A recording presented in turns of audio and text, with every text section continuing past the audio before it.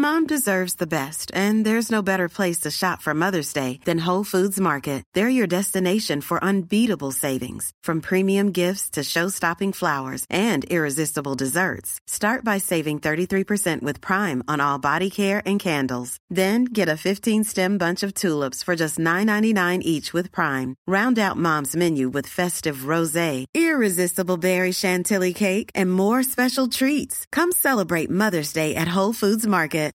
Since 2013, Bombas has donated over 100 million socks, underwear, and T-shirts to those facing homelessness. If we counted those on air, this ad would last over 1,157 days. But if we counted the time it takes to make a donation possible, it would take just a few clicks. Because every time you make a purchase, Bombas donates an item to someone who needs it.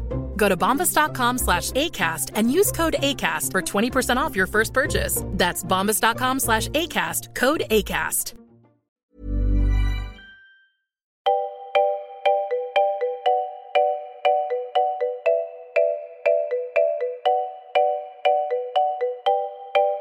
Det här är Mellan raderna med Gide och Öman, en podcast om läsning.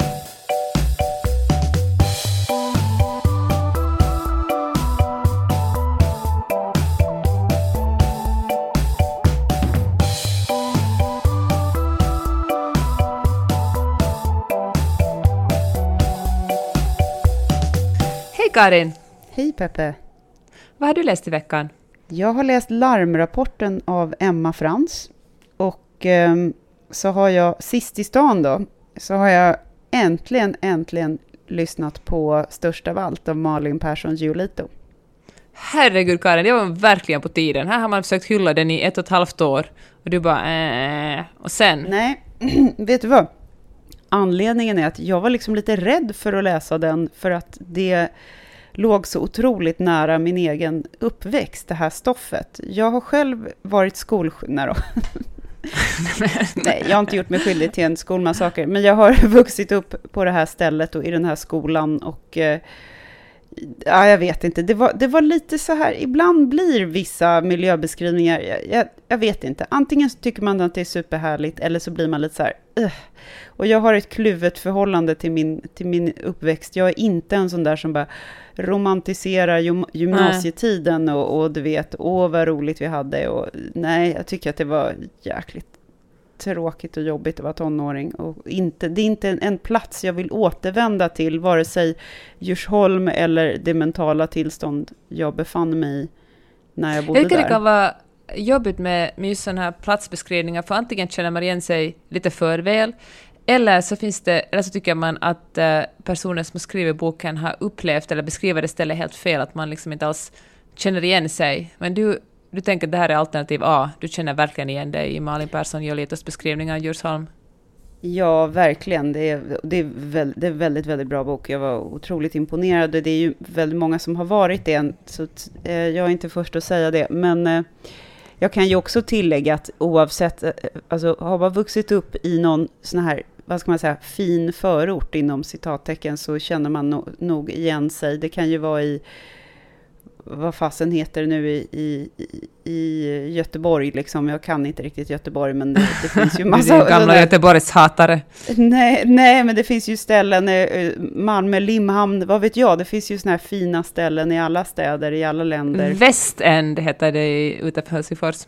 Ja, och det är säkert exakt likadant i de gymnasieskolorna och högstadieskolorna och så vidare. Och jag bodde delar av mina tonår i Bromma, nära, vad heter det, Äppelviken och det där. Och det är ju exakt likadant, kan man säga. Det är väl bara skillnaden är väl att det är nyare pengar i Bromma, men det är precis lika brackigt och prestigeorienterat som hon beskriver här i Djursholm. Men det är fascinerande hur de beskriver de här nyansskillnaderna och koderna mellan gamla pengar, låtsas gamla pengar, nya pengar. Du vet, det är så... Jag kan ju allt det där. Jag vet ju precis vad hon pratar om. Men kan du ge något exempel? Jo, men det är såna här subtila grejer som... Du vet, man säger att vi ska åka till landet, eller vi ska åka till gården. Det är ju typ, om det är gamla pengar, då är ju det ett jävla slott, du vet, på Österlen eller något sånt där. Eller i Sörmland eller vad vet jag. Det är ju så här gods vi pratar om, man säger gården. Det är inte något litet torp. Så att det är de här understatements hela tiden. Du vet, vi tog en liten sväng till Medelhavet. Jaha, då kanske man har varit på en lyxjakt i 2 veckor utanför så här Cap de Ferrat eller någonting. Och det liksom och det är nya pengar att skryta om. Ja, sin jakt och sitt sommarställe. Det är så väldigt mycket nya pengar att vara för tydlig med liksom vad saker kan ha kostat och såna här saker. Och det är väldigt roligt. Vi ska inte prata så mycket mer om den här romanens stoff så där, för den är så sönderpratad, men de där grejerna, hon beskriver till exempel Persson Giolito i boken, så är det en av kamraterna där som heter Labbe, och han heter naturligtvis något jättekonstigt, så här Lars Jakob och du vet, mina klasskamrater, de hette ju sånt, Ulrik och Knut och sånt där. Och så åker de då till gården, till hans något slott eller gods någonstans, där hans släkt har bott i 83 generationer ungefär. Och där går man omkring med så här, du vet, pappan som i greve och hasar omkring i några gamla slitna tofflor, någon tröja med hål på armbågen och glasögonen i pannan. Och där är man intellektuell, där kan man saker om konst och vetenskap och filosofi, och man lyssnar på kultiverad musik och man känner med samtiden och så vidare. Samtidigt så är man ju så otroligt världsfrånvänd, för att det är helt naturligt att bjuda in en invandrare då, pojke från Tensta, och betala honom 200 spänn i timmen för att han ska läsa läxor åt ens son som har lite svårt akademiskt då och fått flytta. Det är också en klassiker. Barnen klarar inte vanliga skolan, då flyttar man ju dem till ett internat, va? Till Lundsberg eller Sigtuna eller någonting. För där kan man köpa sig en plats och fixa till det där. Så att det finns alltid, du har så många, det är så många som kan hjälpa dig om du halkar liksom i tillvaron. Alltså det är jättetajt skyddsnät. Ja, men ändå så man förstår på något sätt inte den här familjen då, där en, du vet, jobbar på UD eller någonting sånt där. Och alla har såna här fina utbildningar. Att det kanske är lite konstigt för Samir att behöva låtsas att han är Labbes kompis när han då egentligen är anställd av Labbes föräldrar. Förstår du? Det är som att man inte riktigt vill kännas vid klasskillnader, för att man är så otroligt välvillig och utbildad. Förstår du vad jag menar? Ja. Nej, men det finns väldigt många sådana intressanta exempel, och också hur maktens män och kvinnor beter sig kring de som är de liksom riktiga alfahannarna, de tyngsta av de tyngsta, som tjänar allra mest pengar. Då är det ju så att alla måste förhålla sig till dem som har största tomten och största huset på den allra dyraste gatan i Djursholm, som är Strandvägen, och då är det ju då pojkvännen i den här boken, det vill säga Sebastian, det är hans pappa. Och de med gamla pengar tycker ju att han är vulgär och otrevlig, men de måste ändå förhålla sig till honom. Och de med nya pengar, de har ju honom som sin största idol, därför att där är ju hur mycket man tjänar och hur många företag man äger är ju mycket, mycket viktigare än om man kan skillnaden på liksom Renoir och vad vet jag, Miró liksom. Men hör du, vad kommer du in i den här klassskalan? Ja, men jag kommer in som en alltså, min pappa hade ju en gård, men du vet, en pytteliten gård i de här sammanhangen, eller man ska säga, en mindre herrgård. Ja, det låter ju skitlöjligt, märker jag när jag säger det, men vi hade verkligen inte pengar på det sättet.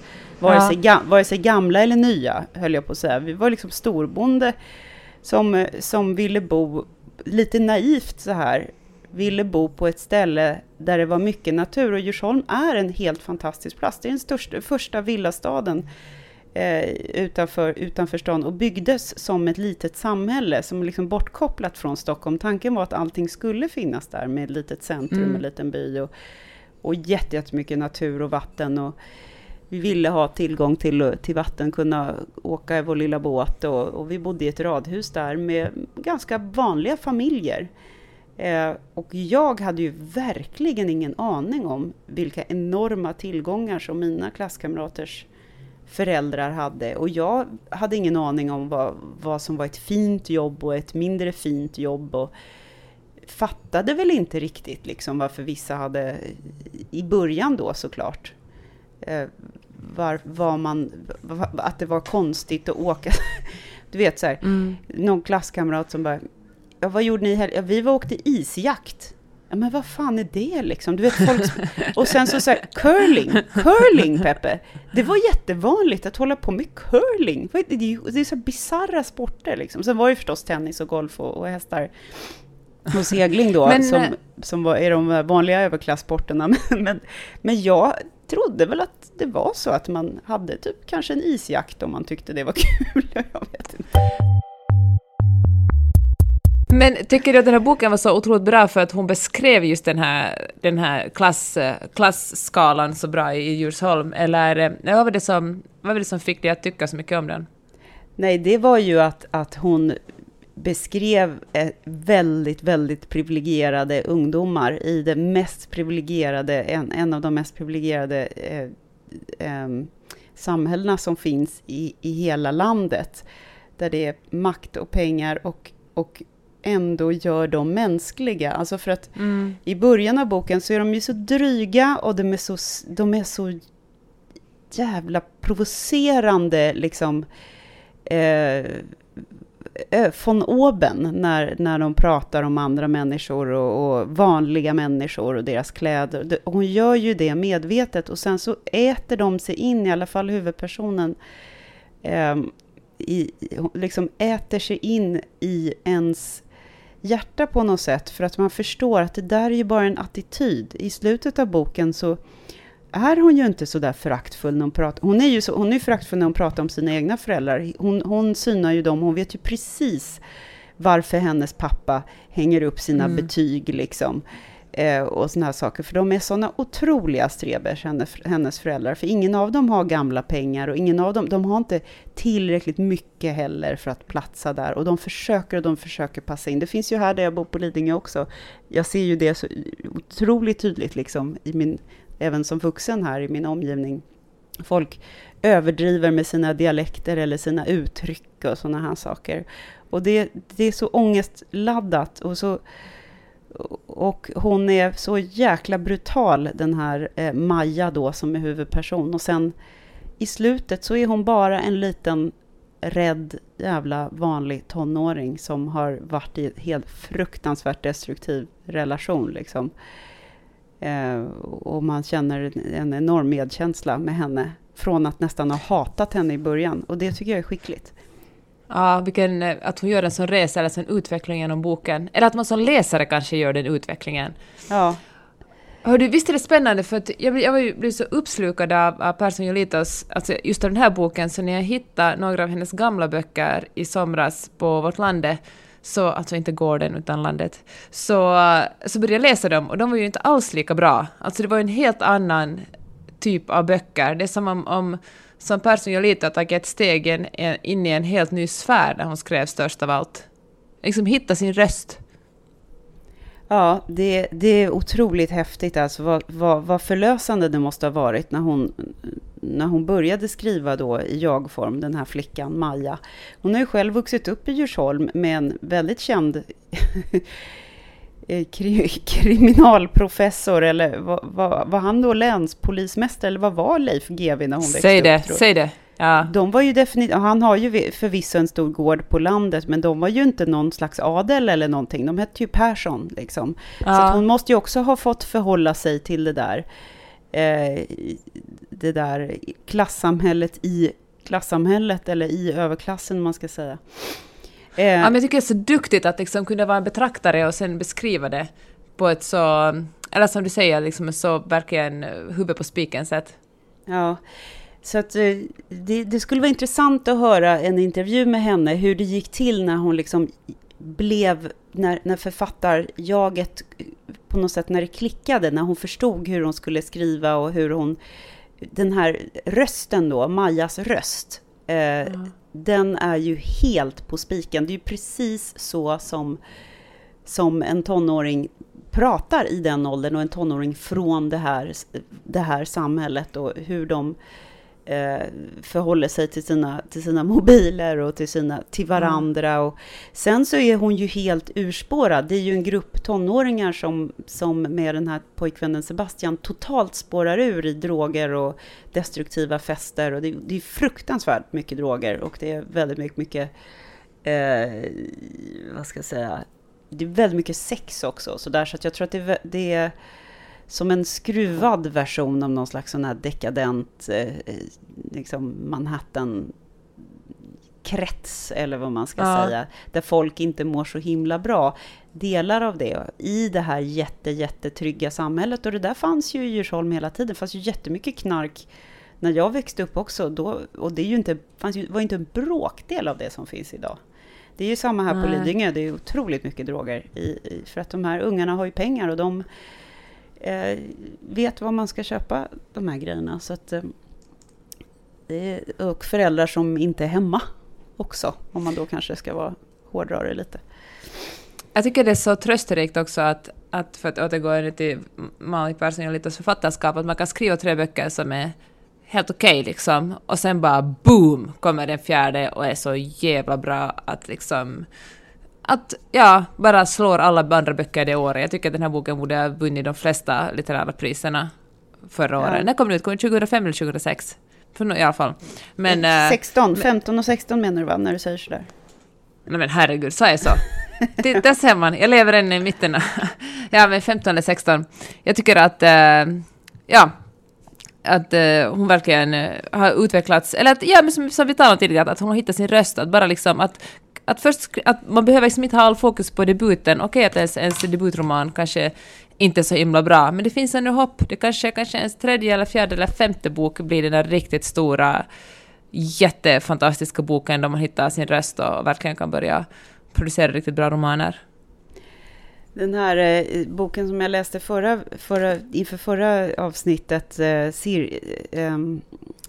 hon som har skrivit Cirkeln, Sara Bergmark Elfgren, och den här Norra Latin, ungdomsromanen, den har skildringen av Tim, den snygga destruktiva pojkvännen, och Klara som är den duktiga tjejen som liksom sugs in i hans i en någon slags medberoende relation. Det väldigt starka likheter med Sebastian. Jaha. Och Maja i den här boken. Ja, jag vet inte om någon har blivit inspirerad av någon annan, men det bara slog mig. Det kanske är en klassisk dynamik. Jag har själv det var också därför jag tyckte att det var lite otäckt att läsa den här boken, för att när jag gick i högstadiet så var jag ganska ny i klassen och hade flyttat till Bromma då från Djursholm, och visste väl inte riktigt hur jag skulle förhålla mig till det här coola gänget i skolan. Det finns ju alltid ett coolt gäng. Och så deras ledare, liksom, den coolaste killen i Bromma, på något sätt plockade ut mig som hans flickvän och bara bestämde att vi skulle bli ihop. Och jag var så jävla tafatt liksom. Jag var så här ganska middle of the road. Det var verkligen ingen tönt, men ingen. Du var the girl next door, föreställer jag mig. Ja, men lite så. Och så här duktig i skolan och hästar och lite så här. Ja, men liksom gjorde väl inget större väsen av. Nej, så blev jag så på något sätt upplyft då som hans flickvän, och helt plötsligt så var jag då någon slags snackis, du vet. Och det hände ju då med Maja i den här boken. Sen var ju de äldre och gå på gymnasiet och så det var ju rätt oskyldigt med mig och Kalle Johan då, som han hette såklart. Kalle. och han bodde också han var också någon tät unge som bodde i ett hus nere vid vattnet, och vi var i deras poolhus då, som den här. Det var ju väldigt stort på 80-talet med en pool.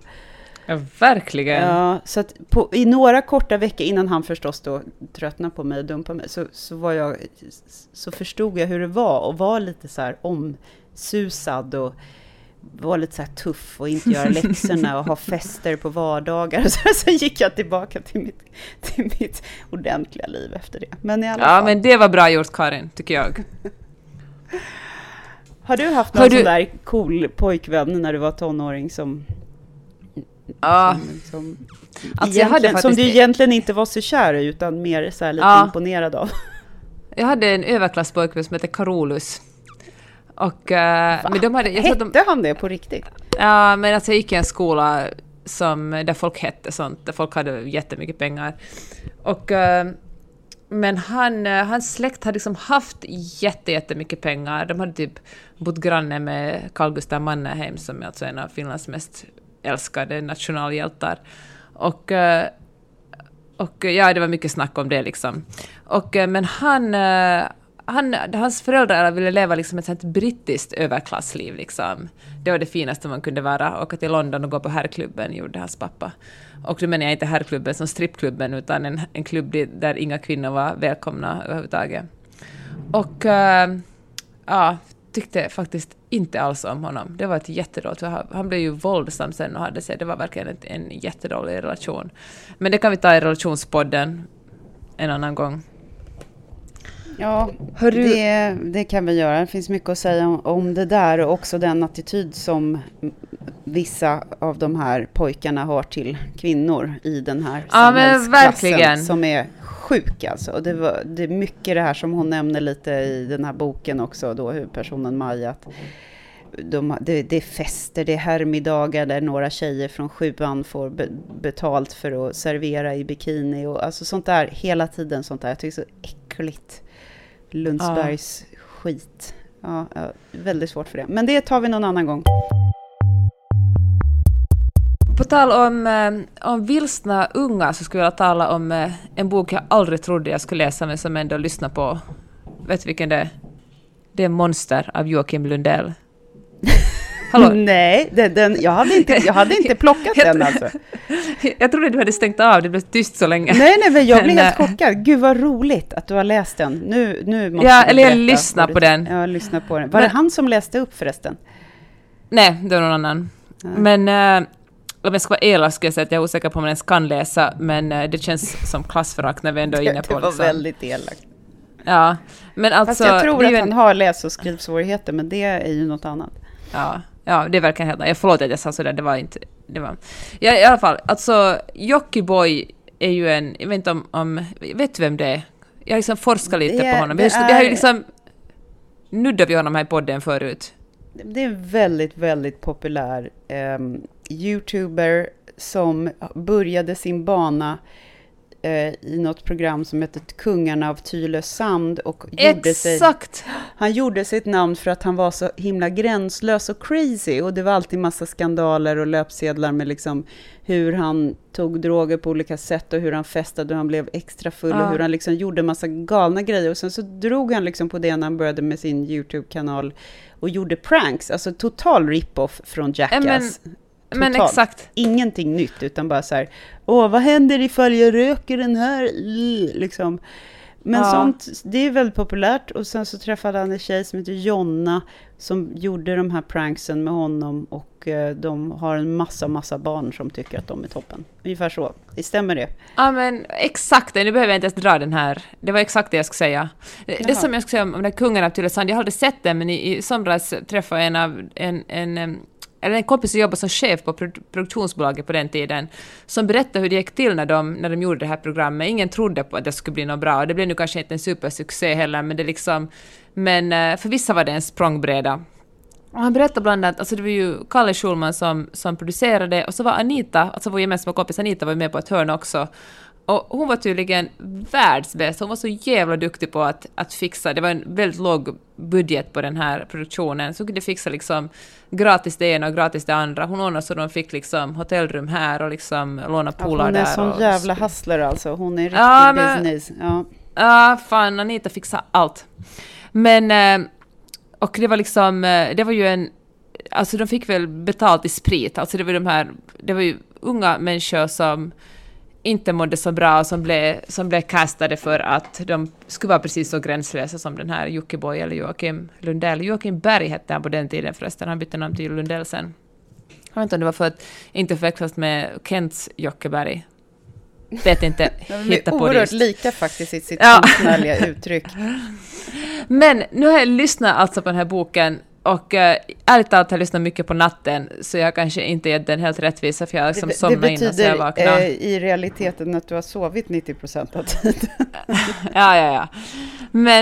Men han berättar väldigt mycket om vilken otroligt tragisk uppväxt han har varit. Han liksom berättar mycket om sin mamma som mådde otroligt dåligt och hur otroligt illa hon behandlade honom och hur han skippades från ett fosterhem till ett annat och hur hans halvbröder eller liksom fosterbröder liksom fick dela på en vinterjacka på vintern för att familjen hade liksom inte råd att köpa kläder åt dem alla. Jag läste i någon intervju med honom att hans mamma hade någon slags psykotiskt behov av att sitta och titta på så här fruktansvärt läskiga skräckfilmer med honom av någon konstig paranoid anledning. För hon trodde att han var, hur var det nu? Hon trodde att han var besatt av demoner, eller hur var det, Pep? Ja, men det trodde hon också att han hade, alltså det gick liksom i olika faser, att han hade en massa små kryp som kröp under huden på honom, att han måste ta en nål och sticka de här krypen, så han liksom måste sticka sig själv med en nål i armen och en massa otroligt vidriga. Men det sagt förnekar ju den här mamman det efteråt. Hon säger att det här är liksom inte sanning, det här är någonting som han bara har hittat på, att för henne var det liksom en fruktansvärd läsning det här, för att hon håller inte alls med om det, och det ord står mot ord. Och jag läste några diskussioner kring moralen i vad man får skriva och inte får skriva en bok. Och när man ger ut en bok så är det författaren som är ansvarig utgivare. Men visst har ju förlaget också någon slags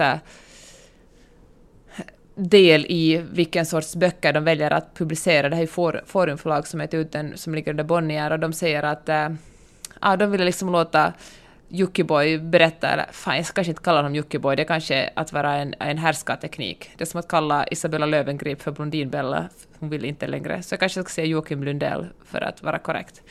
I alla fall, att Joakim, förlaget säger att de inte tar något ansvar, han har rätten att berätta sin historia. Så det om han begår världens jävla karaktärsmord på sin mamma och det inte är liksom... det finns något belägg för det på så vis att det finns, det vet jag inte, det kanske gör det kanske finns en massa sosshandlingar och allt möjligt, men det vore ju helt fruktansvärt om det nu inte stämmer. Ja, det är ju svårt. Det finns ju något som heter förtal, och då kan man ju alltid liksom dra in rätten i det hela, men jag vet liksom inte hur det fungerar. Som du sa, det kanske finns, än så länge finns det inga liksom dokument som visar vare sig det ena eller det andra, men så än så länge står liksom ord mot ord. Men jag kan ju förstå att ifall det är så, nu säger jag inte att jag nödvändigtvis tvivlar på vad Lundell skriver, men ifall det stämmer att han har hittat på det här, tänk att som mamma läsa det här, det är ju liksom, det är ju otroligt vidrigt. Ja, men om man vänder på det så skulle det också vara otroligt vidrigt om det nu stämmer och hon så att säga förnekar det. Det är ju som ett dubbelsvek liksom. Ja, men verkligen. Ja. Men du, det som skrämmer mig med de här YouTubers är deras enorma inflytande på små barn. Det är så små barn som tittar. Och de har liksom... Men alltså, den största publiken är 9-12-åringar. Och då måste jag säga att både Joakim och hans flickvän eller fru Jonna är ju liksom, eller han är åtminstone över 30, hon är kanske några år yngre. Men alltså det är ju klart vuxna människor som gör saker för barn. Alltså hur gärna man vill så kan man inte säga att 9-12-åringar är någonting annat än barn. Nej, de är inte ens tonåringar, de är inte ens ungdomar. Nej, och det är ju väldigt kommersiellt. Alltså de har ju stängt ner flera av sina YouTube-kanaler, men det finns ju de här pranksen kan man ju fortfarande hitta. Det är ju liksom, som du sa, det mesta är ju kopierat, det är inte så mycket originellt. Men och de kan vara brutala. Sen tror jag att han har väl... Och det värsta liksom har de tagit ner, men det är ju inte helt barnanpassat. Plus att det, som influencers är de ju så otroligt effektiva. Vare sig det handlar om att ett 20 minuter långt avsnitt där de bara testar olika sorters godis för att barnen ska bli sugna på godis och tvinga sina föräldrar att köpa godis. Liksom. Det är så cyniskt på något sätt. De hade tydligen köpt ett jättestort hus någonstans exakt var vet jag inte, men med swimmingpool och det ena och det andra, så det går ju liksom ekonomiskt väldigt bra för det här paret. Men alltså de har också det är någon historia om att de har separerat fast inte separerat och så här, och de här barnen blev alldeles fruktansvärt uppslitna över det här. De liksom engagerar sig ungefär som att det var deras egna familjemedlemmar som då skulle separeras. Så att det är som att publiken har liksom noll känslomässig distans, och det har väl att göra, vi har pratat om det förut, med det här väldigt speciella mediet, att barnen sitter inte och tittar tillsammans med en vuxen som liksom man tittar kanske på Bolibompa eller någonting något år tidigare eller 2 år tidigare, eller med andra barn. De sitter med sina hörlurar, sina skärmar och paddor och telefoner.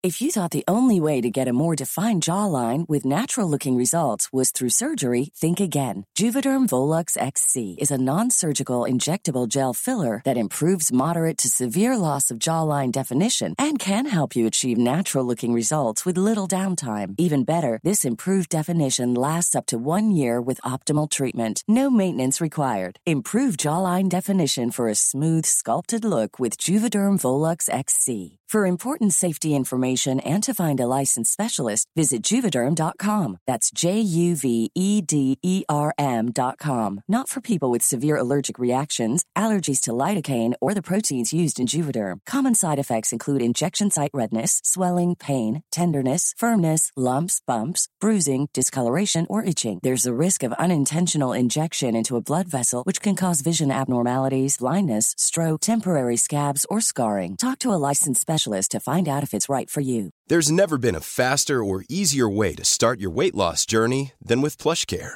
PlushCare accepts most insurance plans and gives you online access to board-certified physicians who can prescribe FDA-approved weight loss medications like Wegovy and Zepbound for those who qualify. Take charge of your health and speak with a board-certified physician about a weight loss plan that's right for you. Get started today at plushcare.com/weightloss. That's plushcare.com/weightloss. plushcare.com/weightloss. Planning for your next trip? Elevate your travel style with Quince. Quince has all the jet-setting essentials you'll want for your next getaway, like European linen, premium luggage options, buttery soft Italian leather bags, and so much more. And is all priced at 50 to 80% less than similar brands. Plus, Quince only works with factories that use safe and ethical manufacturing practices. Pack your bags with high-quality essentials you'll be wearing for vacations to come with Quince. Go to quince.com/pack for free shipping and 365-day returns. Och är liksom så fruktansvärt insugna i den här världen. Och det säger ju Joakim Lundell själv och Jonna, att de vuxna har ingen aning om vad deras barn tittar på. När han blir uppringd av arga föräldrar, då säger han, vet ni ens vad era barn liksom surfar på? Vet ni? Han tar då de här samtalen och försöker ställa föräldrarna till svars, vilket är lite skruvat också i och för sig. Jag läste en recension på den här boken, jag kommer inte ihåg exakt vilken tidning det var, men där det stod att, men vadå, alltså okej, att han uppför sig svinigt och liksom, han var ett riktigt as, men det var ju också liksom rockstjärnorna på 70, 80 och 90-talet, de var ju också liksom riktiga asknarka och knulla och hade sig. Men de kom ju inte in i barnkammaren, höll jag på att säga. Det lät lite tendensiöst, men du förstår vad jag menar. De kom inte in i barnens ögon och öron och huvud på det här sättet som man gör. Nej, det är så otroligt intimt med en YouTube-kanal. När någon talar direkt igen och säger, älskade följare, älskade du, nu ska vi berätta för dig om vilket sorts godis du ska köpa den här julen. Det är klart man är påverkad. Jag tror att ingen av oss, man behöver inte ens vara ett barn för att bli påverkad på det. Jag tror liksom att, jag vet inte hur många, läser man en bra mascara på en blogg, så är det mycket större sannolikhet att köpa den mascaran än någon annan. Bara för absolut. Det känns som en kompis att tipsa om den. Ja. Men hör du liksom... en annan sak som jag vill säga som förälder, mina barn får faktiskt inte, 14-åringen gör vad hon vill, hon tittar på det här. Hon är också mitt bonusbarn, men mina egna barn som är då, en fyller 9 här nu snart, till exempel hennes polare kollar på det här, det får inte hon göra, får inte kolla på den här, för att jag har så otroligt svårt för hela konceptet att vi gör tv för vuxna fast egentligen för barn. Och sen så, det här låter ju som, jag förstår att det låter som en riktig moraltant, men språket som de använder mot varandra i de här pranksen och överhuvudtaget. Det är bara så här, det är en jävla idiot, var en sån jävla, vad fan, kuken och fitt. Alltså det är bara så här skrikande av svärord, könsord, påhopp, skitkonstiga liksom liknelser och så kommer barnen till skolan och kallar varandra för det här och pratar på det här sättet och lärarna blir förtvivlade och föräldrarna förstår inte liksom vad som händer. Och jag tycker att språket är jätteviktigt, inte för att det är någon slags sån här vi måste tala korrekt, det är liksom inte en sån sak, det är för att det handlar om respekt. Vi måste ha respekt för varandra och har vi inte ett respektfullt sätt att tilltala varandra så visar vi heller ingen respekt, ingen känslomässig respekt. Det är så otroligt gränslöst, tycker jag. Det som kanske, eller inte kanske, utan som verkligen störde mig enormt mycket med den här boken var att Lundell tar inget ansvar för sina handlingar. Han kan så fatta, han skriver att han kan förstå att det inte var så schysst av honom att ha sex med jätteunga kvinnor och sen recensera dem eller liksom vara en mobbad person. Och för coolt att du bara genast visste vad det handlade om. Eller inte coolt, men liksom jag är imponerad. Nej, men jag läste det i den där intervjun. Jag hajade till på det, att han gjorde det i sin tidiga bana. Men liksom allt, liksom hela den här boken framstår honom som han har uppenbarligen, säger oberoende hur mycket som stämmer om det som hände med hans mamma eller inte, så har han ju haft en väldigt svår och tung uppväxt och varit ensam och liksom blivit mobbad och liksom inte fått det stödet som ett barn ska få. Men han tar liksom, men det som han har gjort i vuxen ålder lägger han liksom allt på det här barnets konto. Han säger att eftersom han liksom har haft det så svårt. Min svåra uppväxt ger mig ett alibi att vara ett asshole. Det är väldigt konstig logik.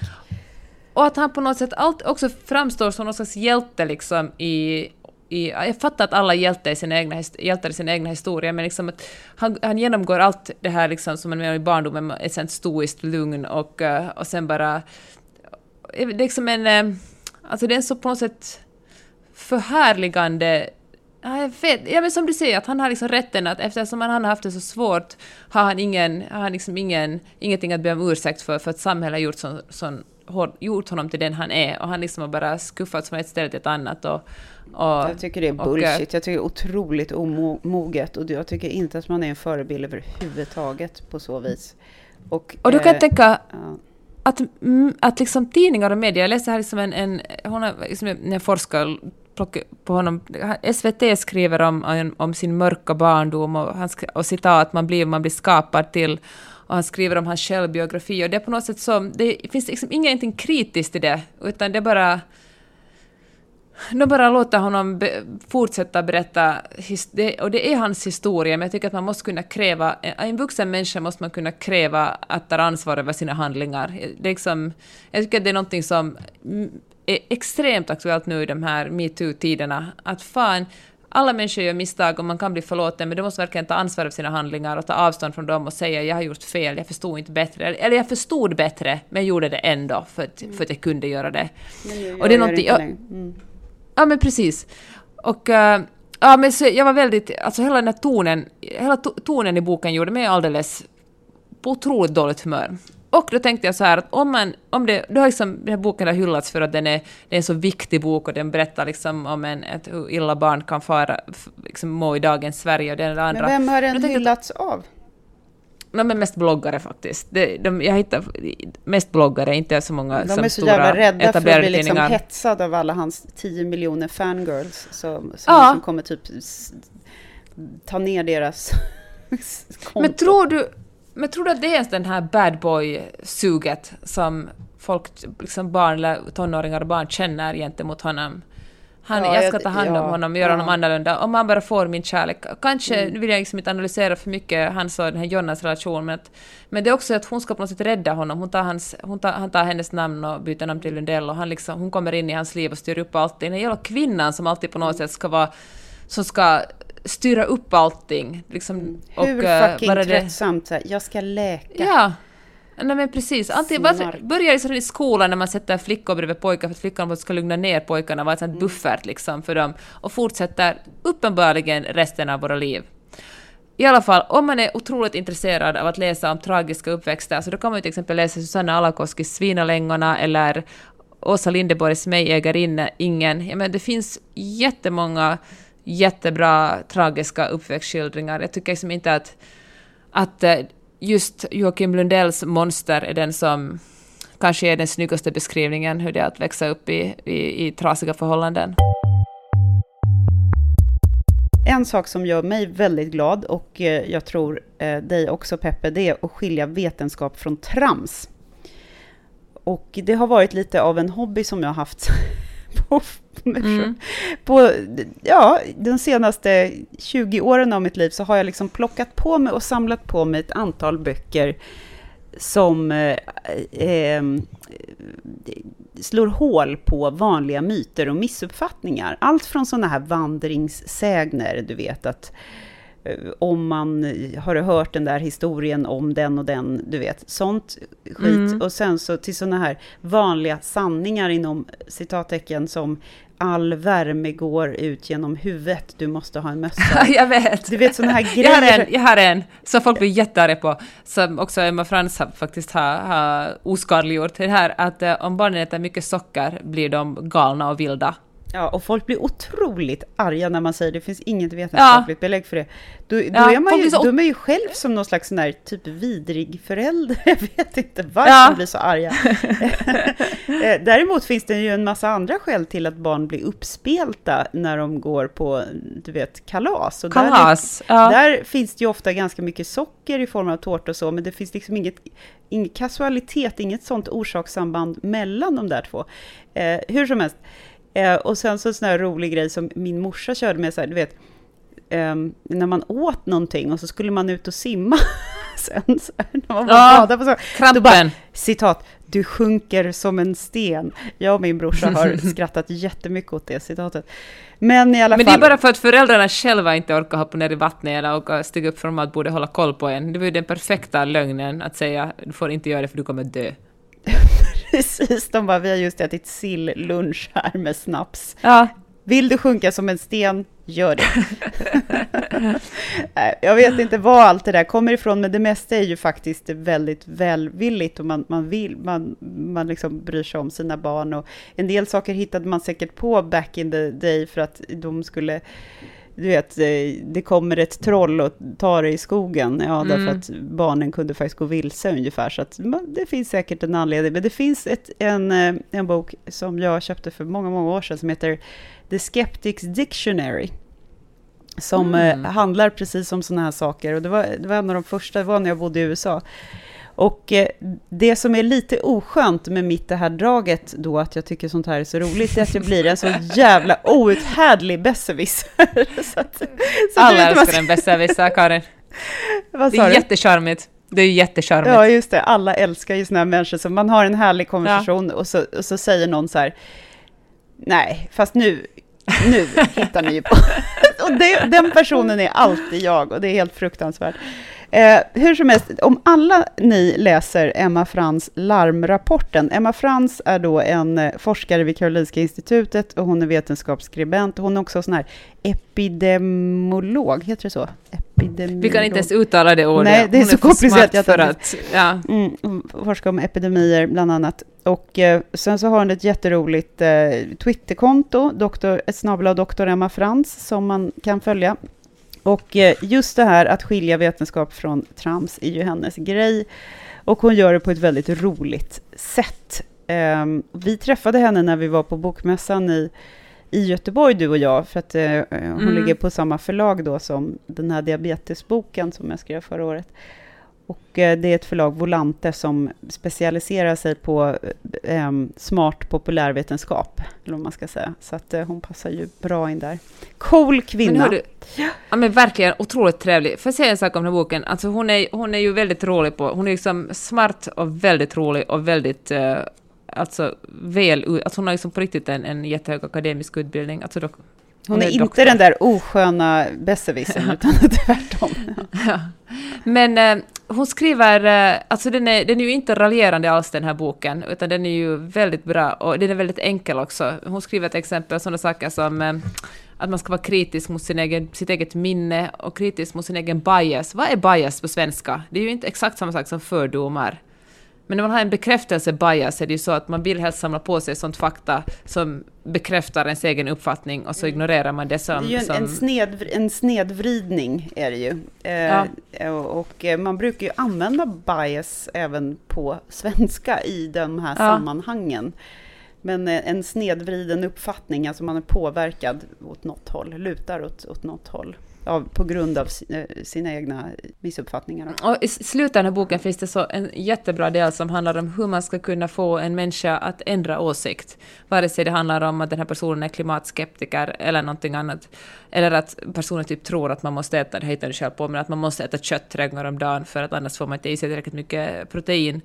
Och då förklarar hon hur man liksom... skriver att det är jättesvårt att få någon att ändra åsikt, men att hur man kan försiktigt ta den här personen i handen och liksom, det hjälper inte att skrika du har fel, det här är rätt, utan helt enkelt försöka låta den upptäcka den här informationen själv, för folk tar bäst till sig informationen de själva liksom känner att de har letat upp den på eget initiativ istället för att någon annan har informerat dem om det.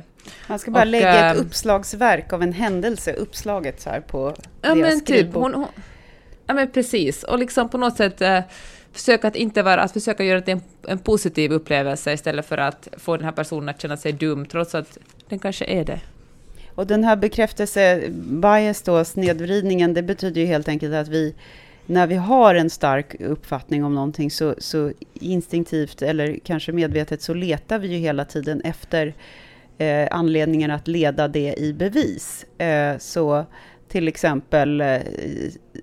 säger du så här, ja men Karin, det kanske inte stämmer det här med att man måste ha mössa så fort det är 0-gradigt för att jag tror inte all värme går genom huvudet. Då säger jag så här, jo, för båda mina barn var ute i 15 minusgrader igår utan mössa och de höll på att frysa ihjäl. Men det kanske beror på att det var skitkallt liksom. Du vet, för att man letar, det är så anekdotisk bevisföring. Eller på internet så är det ju väldigt lätt att man hamnar i sin sån bekräftelsebubbla för att ens flöden är liksom kurerade till ens egen smak. Och, jävla algoritmerna! Ja, är man antivaccinförälder så ta med fan så får man ju då höra larmrapporter från hur fruktansvärt dåligt det är med vaccin. Trots att det är, och då tror man så här, då kan jag säga så här, ja men du vet, det är fler och fler som inte vaccinerar. Det är ju jättemånga som inte vaccinerar just nu. Då kan du säga så här, ja men doktor Emma Frans har sagt att det är faktiskt 97% av svenska föräldrar som fortfarande vaccinerar sina barn, så håll käft.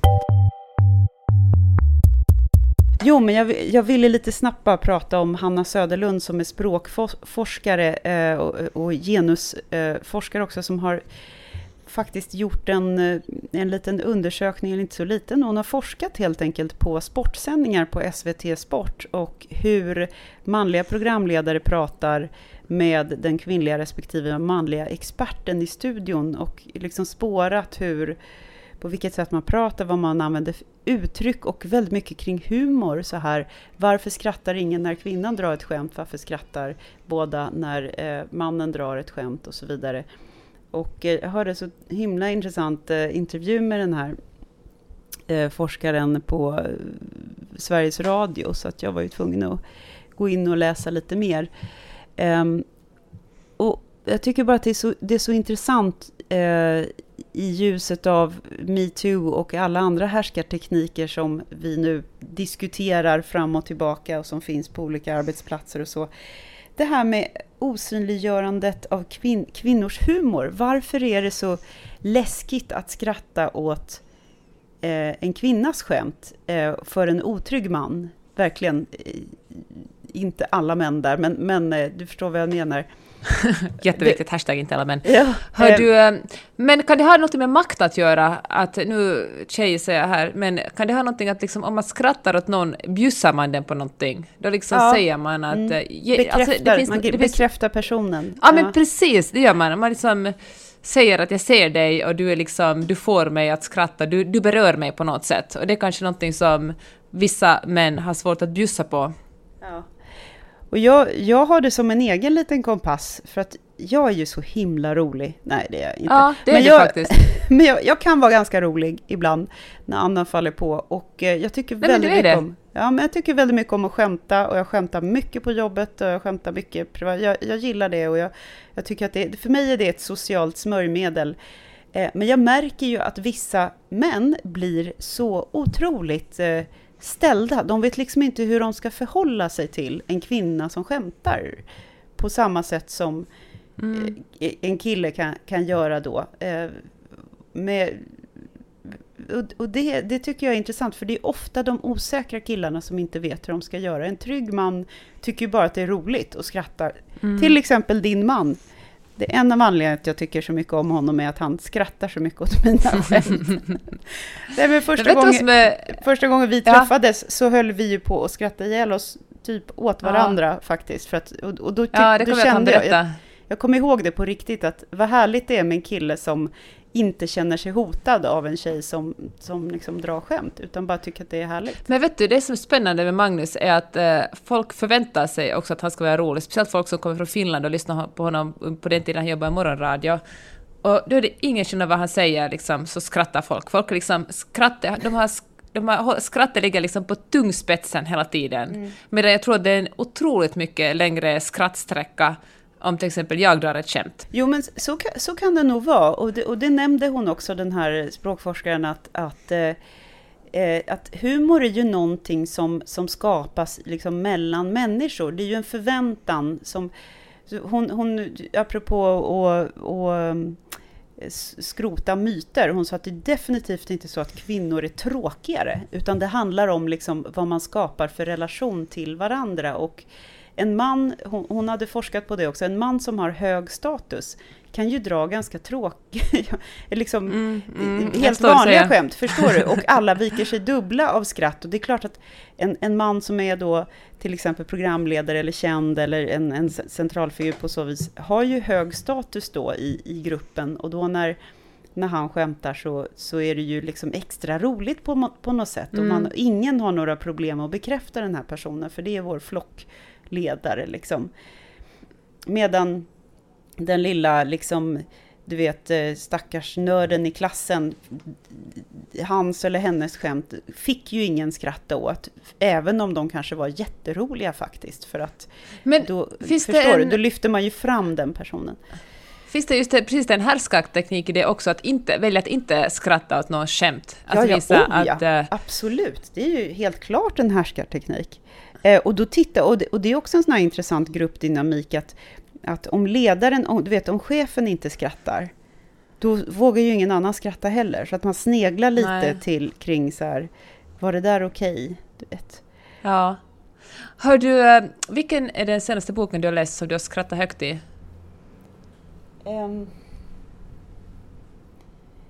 Det är nog Ted och Kai faktiskt. Det är ju en ungdomsbok, men jag skrattade också åt den här åt liksom dråpliga situationer i den här män visar kuken för mig. Men jag skrattar ganska mycket böcker, skulle jag vilja säga. Har du mens eller du vet, den här har du PMS eller? Den var ju jävligt rolig. Också skriven av 2 kvinnor, så att det finns. Ja, men du då? Ja, det måste nog faktiskt också vara Ted och Kai. Det är så otroligt underbar en känsla när man märker att man liksom fnyser till högt av skratt. Idag så låg jag och skrattade jättehögt när jag väntade på att mitt barn skulle vara klar med just gymnastiklektionen, för jag låg med hörlurar och tittade på John Oliver, du vet, Last Week Tonight. Det är ju bland de roligaste människorna jag känner till. Han och Tina Fey kanske. Har du kollat på Better Things med Pamela Adlon? Ja, den är ju också väldigt rolig. Men alltså den är ju stundvis verkligen, men det var ett avsnitt för några veckor sedan där en kompis till hennes ex-man som har varit otrogen, och så kompisen skilt sig och alla utom Pamela Adlons karaktär liksom hatar den här mannen. Och så känner hon en sån enorm kemi till honom, och han är bara, fan, kan inte vi hångla, kan inte vi bli ihop? Och så håller han ungefär på att tjata på en hel avsnitt, och det är egentligen ett ganska tråkigt avsnitt fram till de sista 5 minuterna när hon är sådär, fan, jag måste hångla med den här mannen, jag måste, för mycket kemi. Och så säger han någonting i stil med att om du bara smakar på min kuk kommer du aldrig att våga släppa mig. Och hon bara, Tusen tack! Ja, hon är så jävla tacksam för att han sa någonting så typiskt snubbigt. Att hon bara, all kemi bara forsade ut genom bilen. Då skrattade jag högt en liten stund på mig själv. Alltså mäns kukkärlek, herregud. Den är väldigt rolig. Men hör du, apropå humor och könsroller. Är det fortfarande så att snubbar tror att snygga tjejer inte kan vara roliga? Eller måste det vara liksom... Ja, eller smarta. Eller smarta, ja. Eller vara chefer. Ja, men kvinnor kan bara vara en sak. Ja, just det. Fan, det är fortfarande så. Jag var tvungen att kolla om det hade hänt något, men okej. Nej, men det är på gång kanske. Jag tror faktiskt vi lever i revolutionens tid. Det kommer kanske att vara så nästa år. Är det sant? Nästa år kan man vara 2 saker. Ja, inte 3, men 2. Och jag som också är med i Republikanska föreningen, snart blir det revolution på så många fronter. Ja, just det. Ja. Du ska ha kungens huvud. Nej, det behöver jag inte ha. Men kanske hans jobb. Nej, jag kommer inte bli president, men det är okej. Bara någon skrattar lite åt mina skämt ibland. Så är jag så tacksam. Men jag är där för dig. Magnus och jag, vi är båda där för dig. Tack. Ja, jag kanske får börja betala er så småningom, men det är det värt.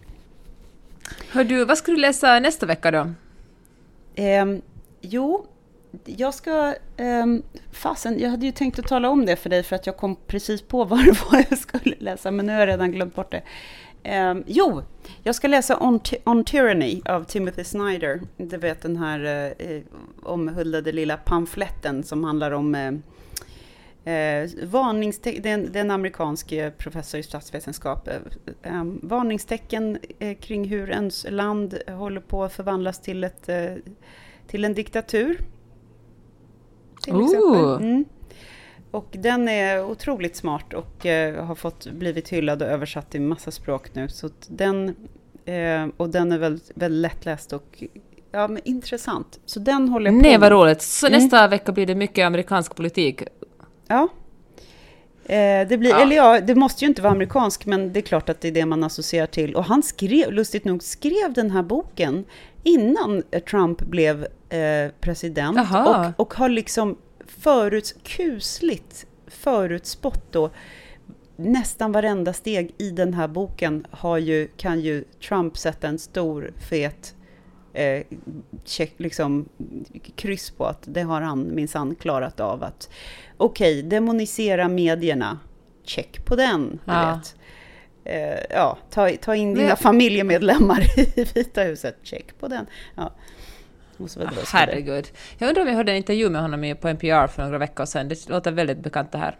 Men hör du, kanske jag skulle leta fram den och läsa den jag också, så kan vi tala om den med ännu större innehållskunskap. Det ska vi göra. Förlåt, Vitali.